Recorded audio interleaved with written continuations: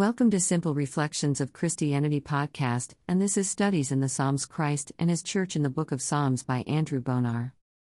This work is in the public domain and available online. Studies in the Psalms. Psalm 13. 12 titled To the Chief Musician upon Sheminith, a Psalm of David. 1 Help, Lord, for the godly man ceaseth. For the faithful fail from among the children of men. 2 They speak vanity every one with his neighbor. With flattering lips and with a double heart do they speak. 3 The Lord shall cut off all flattering lips. And the tongue that speaketh proud things. 4 Who have said, with our tongue will we prevail. Our lips are our own, who is Lord over us. 5 For the oppression of the poor, for the sighing of the needy. Now will I arise, saith the Lord. I will set him in safety from him that puffeth at him. 6 The words of the Lord are pure words. As silver tried in a furnace of earth, purified 7 times. 7 Thou shalt keep them, O Lord. Thou shalt preserve them from this generation forever. 8 The wicked walk on every side, when the vilest men are exalted. Psalm 13.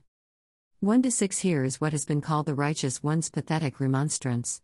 The darkness may be felt, the time seems long, the night wears slowly away. Hope deferred is making the heart sick, heaviness hangs on the eyelid of the watcher. How long, O Lord, wilt thou forget me still?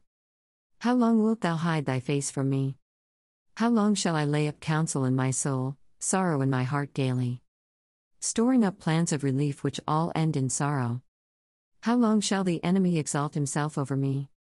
When David wandered in Judea, and mused on the long-deferred promise of the throne of Israel, he might use these words first of all. When he saw no sign of Saul's dominion ending, and no appearance of the seed of the woman, he was in such circumstances as fitted him to be the instrument of the Holy Ghost in writing for all aftertimes words which might utter the feelings of melancholy weariness. The Son of David came in the fullness of time. Many a night of darkness he passed through. Sometimes the very shades of death bent over him. My soul is exceeding sorrowful even unto death. Could he not most fitly take up there? 4 As he carried his cross along the Via Dolorosa? Who more fitly than he might appeal?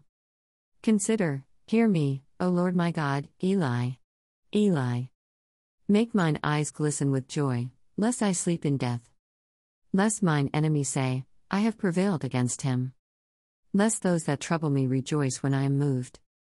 High priests, governors, scribes, Pharisees, Herodians, Sadducees, common priests and common people, were all on the eve of shouting triumph if he rose not from the grave, and a burst of joy from hell would respond to their derision if he failed to arise and failed to show himself King of Kings.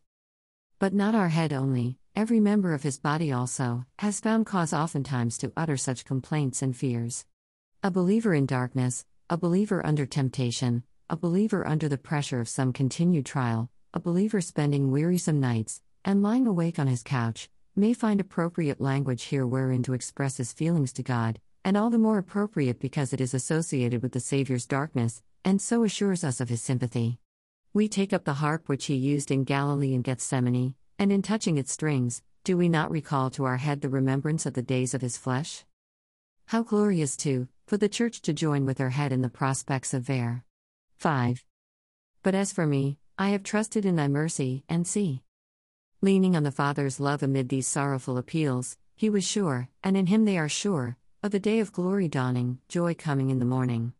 Verse 6 anticipates not only his own resurrection, but the resurrection of the saints also, and the glory of the kingdom.